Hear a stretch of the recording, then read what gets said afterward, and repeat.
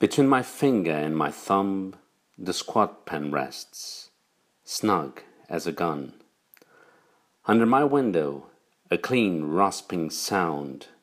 When the spade sinks into gravelly ground, my father digging.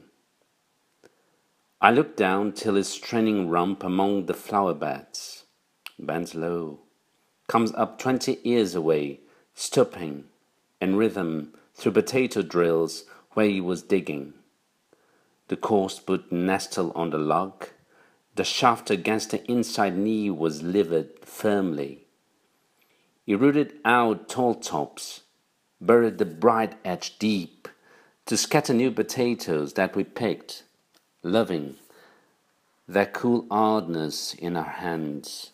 By God, the old man could handle a spade, just like his old man.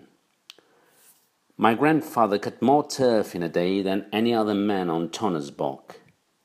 Once I carried him milk in a bottle, corked sloppily with paper. He straightened up to drink it, then fell to right away, nicking and slicing neatly, heaving swords over his shoulder, going down and down for the good turf, digging. The cold smell of potato mold, the squelch and slap of soggy peat, the curds of an edge, through living roots awaken in my head. But I have no spade to follow men like them.